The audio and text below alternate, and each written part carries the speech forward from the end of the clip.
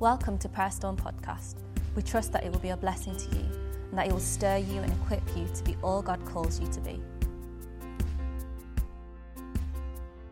Amen. Hi, everyone. I don't know if you feel or sense or can just pick up on what's going on in the spirit, but there's such an atmosphere of breakthrough. And how many of you were here last week? You know, we stepped into something significant that just seems to be carrying on this week. Well, we just need to keep going from glory to glory. That's all I want to say. So let's not kind of back down from this kind of breakthrough that God is releasing in worship and in His presence. Something is really going on in the spirit, and I'm excited about that. If you got your Bibles, I'd love you to turn to Mark 6. I'm going to be sharing something that I've been journeying with over a month plus, and it's something that God has been just stirring my heart in a revelation of Him, and I believe it's going to be a blessing to you in some ways. The Lord is opening my eyes to different dimensions of who He is, and we've been on this series talking about miracles, signs, and wonders, and I'm going to be sharing about supernatural provision today. Anyone would like to see some supernatural provision? Just out of interest, anyone seen supernatural provision in your personal life? Hands up. Okay. Well, I believe God wants to do more of that. However, I think God does these things for a reason. God is spirit, and He's not concerned about material things. And it's a shame when we as believers fix our gaze on mostly material things. And I'm not here to kind of just talk about name it and claim it, as some people would say, where it's all about just having a comfortable life in the natural. I believe God wants His people to be equipped to do everything He's called them to do. So whatever God blesses us with, it's all about Him and it's all about the kingdom. Are you hearing me? God sent people are not on the earth to extract materialism off the earth. God sends people on the earth to display a glory that cannot be found in the things of the earth. So we're not just here just to have a comfortable life. If you don't believe me, ask Paul the Apostle. He was a man of God, and trust me, he did not have a comfortable life. But he knew supernatural provision. He knew God breaking through, and he also knew times where it seemed like God wasn't breaking through. So as believers, we need to understand how to journey with God in different seasons. And oftentimes I find that the journey that God takes us through, there are many lessons He wants us to learn. But we're so quick to want to get to the end result, we're not concerned about the process. And I'm realizing that there's a lot more God is wanting me to learn through the process, more than I realize. And there's some miracles I'm going to share with you that I've experienced in my personal life that just baffle me. And as I try to meditate on them and I try to think through them, I'm realizing there is something God is trying to show me I am not always getting until I just take a pause and go, Lord, you did that. Why did you do it that way? And why did you come at that time? And how come you used that person? And I start to examine the miracle. I realize the miracle, as we heard in the previous weeks, it's a sign that's pointing to something. Many of us just rest at the sign. God does something, we're like, yay, God, thank you so much for that miracle. And we like move on to the next miracle, or we're expecting the next breakthrough. And we totally forget about what God has done in the previous season. I love this verse. I'm going to come to Mark in a few moments, but I want to read this verse. Psalm 1037, talking about Moses. He made known His ways to Moses and His acts unto the children of Israel. The children of Israel were kind of familiar with the miracles of God. But the miracles of God did not change them. They were just familiar with the acts of God, whereas Moses wanted to know the ways of God. Are you hearing me? So the ways of God is getting into the heart of God, getting into a deeper level of relationship. Like the children of Israel in captivity, we often don't really want God. We just want our freedom. The children of Israel did not so much want God as they wanted freedom from slavery. However, Moses used the Exodus from Egypt as a means to know God. We can get freedom from slavery and not have God. We can have a miracle of God happen to us, but not change us because it didn't happen in us. So miracles are not just, yay, God, amazing. Actually, they're signs that are pointing to something deeper. But I don't know about you, but far too often we stay at the surface of the moves of God and don't allow the things God's doing to change us on the inside, because it's almost like the miracles have assignments behind them. And we just settle for the acts of God. We don't enter into the ways of God. And I feel like God has been challenging me lately to begin to break down and examine the miracles I've experienced in my life and begin to enter into the nature of God through those miracles. We often use the Holy Spirit as a means to get a miracle instead of using the desire for a miracle as a means to know the Holy Spirit. So the miracle is not just about your personal breakthrough and deliverance. God is about the journey, is about the process, and is about you being changed. Yes, you've seen provision. Yes, you've seen healing. But how has that changed you and how you relate with God? How has that changed your perspective of God? So now let's look at Mark 6. We're going to read from verse 45. Immediately, he made his disciples get into the boat and go before him to the other side, to Bethsaida, while he sent the multitudes away. And when he had sent the multitudes away, he departed to the mountain to pray. Now, when evening had come, the boat was in the middle of the sea, and he was alone on the land. Then he saw them straining at rowing, for the wind was against them. Now, about the fourth watch of the night, so that's about 3 a.m., Jesus came to them walking on the sea and would have passed them by. Just note those words, he would have passed them by. So it sounds like he wasn't intending to stop. And then when they saw him walking on the sea, they supposed it was a ghost and cried out. For they all saw him and were deeply troubled. Well, I guess you'd be troubled if you see someone walking on the water at 3 a.m. in the morning. But immediately he talked with them and said, "Be of good cheer, it is I, do not be afraid." Then he went up into the boat to them, and the wind ceased, and they were greatly amazed in themselves beyond measure and marveled. Verse 52, for they had not understood about the loaves, because their hearts were hardened. I have been just thinking through this over and over the last month or so, because the Lord has just been just stirring my heart, and I've not been able to move away from it. And there's a lot that can be said about these verses, but there's just a few things I'll highlight this morning, and I believe God is going to use this to kind of just minister to us in terms of how He's wanting us to go deeper in our relationship with Him through the miracles that He releases in our lives. So the background to this story is Jesus has just fed the 5,000. They've had an incredible breakthrough, and Jesus said to the disciples, "Go over to the other side." And you can read some of this in Matthew 14. Jesus is emotionally exhausted, I believe, because before he crossed over to the side of the sea where the miracle of the 5,000 happened, he had just received the news about John the Baptist being beheaded. Okay, so John the Baptist is Jesus' cousin. You can't tell me Jesus did not feel any pain at hearing that news. So he's trying to find some quiet space, but the multitude see him, so they ran across and got there before him. And here he has 5,000 people, excluding women and children, and he's moved with compassion. He feeds the 5,000. It's late. He's tired physically. He's tired emotionally. And do you know what he does? He goes and watches Netflix.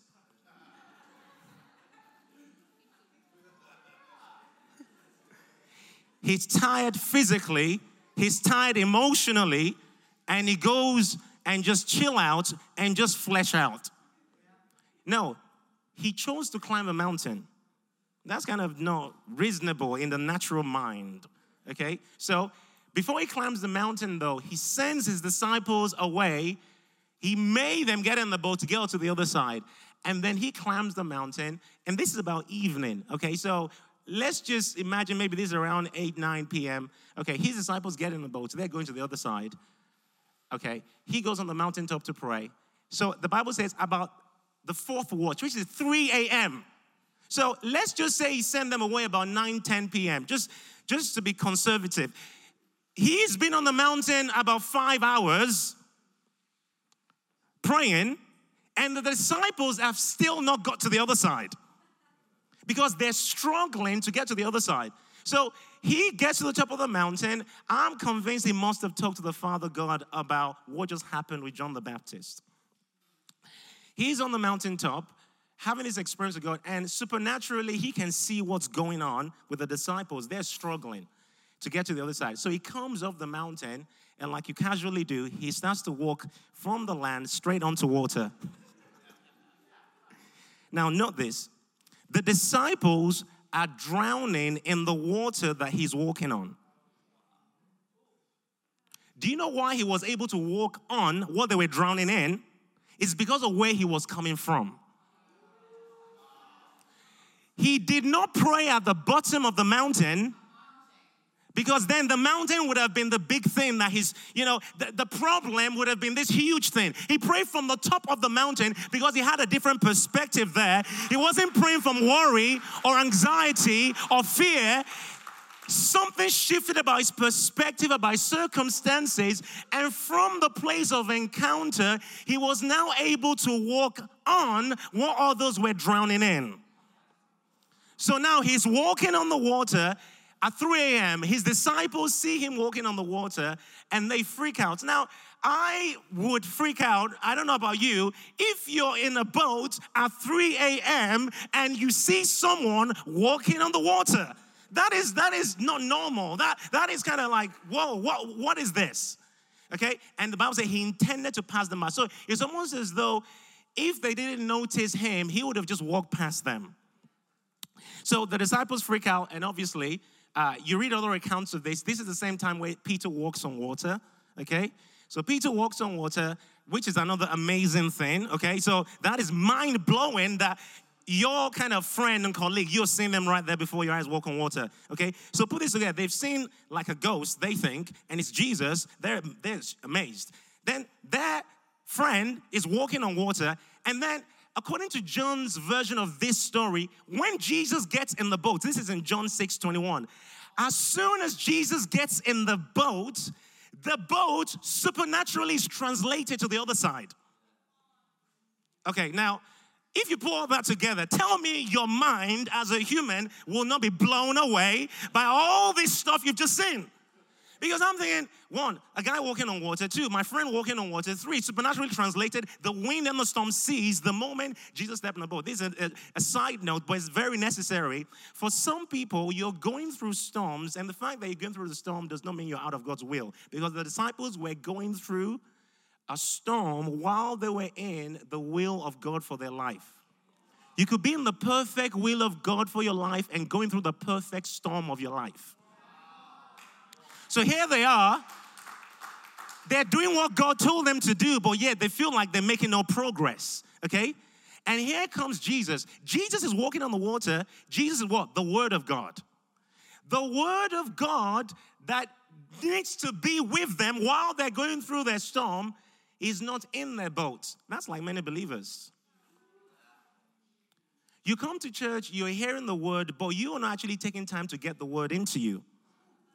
So you're going through the storm, complaining about everything around you, as opposed to allowing the Word to speak into you, not just by the preacher, because you're hearing what God is doing in me. How about you take I might take the Word of God and let God do something in you. It's not just second-hand revelation. He wants to give you first-hand revelation. It's not about who do men say that I am. He's now saying, who do you say that I am? In the middle of your lack, in the middle of your problems, who do you say that I am? It's not who did Pastor Joe say that I am on Sunday. It's not who did, your favorite preacher say that I am on Sunday, or at a meeting you went to. Who do you say that I am? He wants you to have a personal revelation. So it's time to get Jesus in the boat.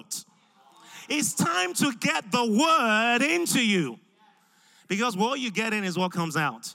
And many of you, maybe you've not been getting the Word into you. So you're going through the storm wondering why the Word is not coming out. Well, have you been putting the Word in? Or have you been putting all Netflix in? Because that's what you put in, that's not going to help you. So Jesus gets in the boat. The supernatural translates to the other side. And then these are the verses that really just got me. and why I have just been thinking about these words for some time now. Verse 51 actually. Then he went up into the boat, and the wind ceased, and they were greatly amazed in themselves beyond measure and marveled. Remember what I said? All these things put together, you are going to marvel. I will marvel if that was me. He says, for they had not understood about the loaves, because their hearts were hardened. I don't know if that stuns you as it stuns me. Of course, I will be amazed. I've just seen all this crazy stuff. But the Bible is saying, they were amazed and they marveled beyond measure, for they did not understand about the miracle of provision that had just taken place, because their hearts were hardened. When it says their hearts were hardened, another way to interpret that is their hearts were dull. They were insensitive. They lacked revelation as to what God did through the miracle of provision. So that tells me the miracle of provision was more than just the 5,000 being fed.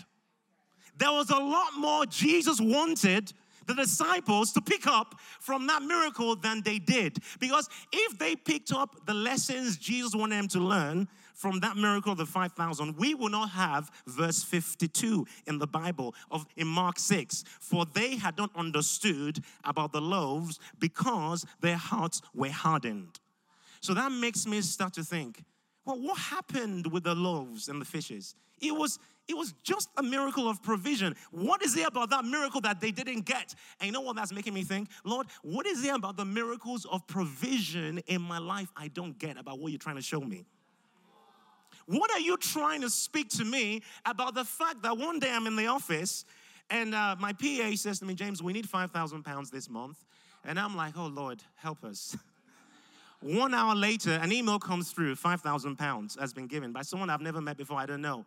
I emailed the person, oh, thank you for that gift, because we're just talking about the fact that that's our need for this month. He says, hey, you don't know me, but I was praying last night and God said, send 5,000 to Preston. I'm like, wow, okay, Lord, what are you trying to say to me about that? Oh, about the miracle where I'm praying with my staff team in the office. Well, we need about 3,000 pounds today, but not necessarily that day, but for this month, we need a breakthrough. And we just said, Lord, we need some breakthrough right now. As we just pray, as we know how to pray. Father, we know you're the God of provision. We finished praying, my phone rings, the guy's on the phone, says, hey, James, I just feel stirred and I want to give you 3,000 pounds. Lord, what are you trying to teach me about that? Or the time where we were believing God for breakthroughs, financial breakthroughs, and they didn't come. The faith goal wasn't met. Because now I told you about the testimony of faith goal being met. There are other testimonies where the faith goal wasn't met. Month 1 passed, month 2 passed. I'm like, oh God, but you did that miracle last month. And it was just like that. What's going on this month? Okay, Lord, I believe in you. I'm kind of stirring up my faith. Lord, I know you're the same yesterday and forever. You did it yesterday. Do it again today. I'm praying. But month 5 goes. Month 6 goes. Faith goal is not being met. And, it's like the money is accumulating of what we need, like breakthroughs. Now, we're not missing paying bills. We're just like, oh, God, please help us because this is about to crumble right now. But you did it instantly the last time, and this time you're not doing it instantly. What's going on, Lord? We're praying. Went to a season of fasting, not for finances, but just praying and fasting, because when the season of praying and fasting, the Lord reveals to us that this time around, He's not just going to release the miracle just like that, because He wants to train us in warfare. By revelation, it shows us that there is a demonic assignment over our finances, and then He starts to teach us how to pray. We start to pray in one way. The word the Lord gave us, there's a python spirit on your finances. So we're caught in the head of this thing. As Lord, we're caught in the head of this python spirit in the name of Jesus. Anyway, we had a dream. Every time we caught the head of this thing, another head grew back. And then my wife was in a meeting once, and some prophet that doesn't know her from anywhere says, hey, stand up, you at the back. There's a python spirit on your finances. And the Lord is saying to you that in the next 10 days, money is going to be put in your hand to show you that He's breaking you out. 2 days later, we received a check for 15,000 pounds. So I'm saying, Lord, what are you trying to show me about that miracle? Or the other miracle where it took 2 years before the breakthrough came. In fact, that one just happened more recently. We are contending for finances to be released to get certain things that we need as a ministry. Lord, month 1, month 2, we put in the budget. We believe, Lord, we need 25,000. Actually, I'm like, Lord, we need 30,000 pounds to do these things. And months are going by and opportunities are passing us by where we actually need this equipment to do certain things we're not able to do. I'm like, Lord, we need this money. Lord, provide it. The last time I remember you did it supernaturally, instantly. And then this other time, I remember that you showed us how to warfare. So this time, okay, we're doing all the warfare we know how to do. Warfaring, declaring, but nothing is happening. I'm like, Lord, the last time warfare did it, the time before that, we didn't even warfare. We just believed that you did it. But this time around, it's now a year and the miracle hasn't happened. A year, 6 months and the miracle hasn't happened. Lord, we need this money. Lord, we are desperate. We got to have a breakthrough. And then not long after that, I meet with someone, okay? Now, this is a friend, and you get to see what I'm trying to say. He's a very blessed friend. Let's put it that way. I meet with this guy, and we're just talking. I said, what do you guys need at the moment? And, are we just talking about Prayer Storm? And I said, we're just believing God for some finances to get some equipment that we actually in need of at this moment. And we're believing for about 30,000 pounds. He has some other questions. I'm like, okay. He's like, okay, leave it with me. Maybe a few weeks later, I am actually not a few weeks later, in that season, I am in a bit of a storm in my relationships with certain people on my team. And things are not quite right, but they needed to be sorted out. And I love some of the messages we've been hearing about Sandy. If you don't know what that means, you might need to refer back to some of the messages that's come out of Pastor Joe in the last few months. It basically means like there's some people God sends into your life that are like sandpaper to roughen out the edges. Is that right? To smooth out the rough edges. That's what I meant to say. And we're calling those people the Sandies. So next time they're calling you on the phone, you're like, oh, Sandy. So in fact, I'm not sure it was Pastor Joe or Stacey that said, you might need to rename some people's name on your phone. Maybe they're called, let's use Joe for example. Maybe they're called Joe. You might put Sandy Joe. So next time they're calling you on the phone, you're like, oh, Sandy's calling. I better be ready for this one. Now, there was those kind of relationships going on in my life. And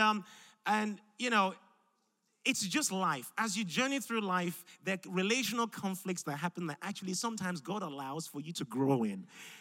Love confronts and love covers. There are times where things need to be let go of, but there are times where you need to talk face to face. When your brother has an odd against you, a sin against you, what did Jesus say? Go to everyone else in the church apart from them. That's what most people do. God said, oh yeah, he did this, he did this. So I was in one of those situations, and I knew I had to meet with this person. We had to talk things through. It took a while. It was a stormy meeting. We talked things through. We prayed, and everything was fine. And that's me. My personality type is, if I'm upset with you, you're going to know it. Because I can't fake it. I'm not one of those that's like, hey, and looking very happy to your face while inside I'm really annoyed. That's not me. If I'm annoyed, you're going to see it on my face, okay? So, and once we're done sorting out the issues, it's just as though nothing has happened and I'm ready to move on with our relationship. And in fact, the relationship gets deeper because now we've just come through a storm, so we kind of know each other better. Are you with everyone knows what I'm talking about here? Okay, that's just the way it functions. So we had this, we resolved this issue right there. As we resolved the issue, we prayed and they went off. I went into the office. I turned on my computer. Right there on my computer is an email. Hey, James, but this is weeks after I'd met this person that I said is a very blessed friend.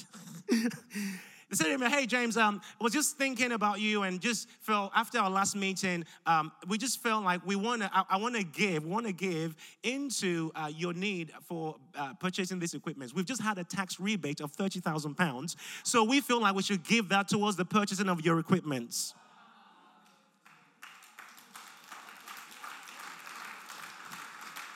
You understand what I mean when I say a very blessed friend? A tax rebate of £30,000. I mean, who gets a tax rebate of £30,000? So I'm there like, I read the email and I'm just physically shaking at my desk. Like, I can't believe what just happened. But then I am also looking at all the previous miracles of provision. And I'm thinking, Lord, what are you trying to say to me about this miracle? I'm not just going to sit here and go, yeah, God, amen, God, thank you, God, and then just wait for the next breakthrough.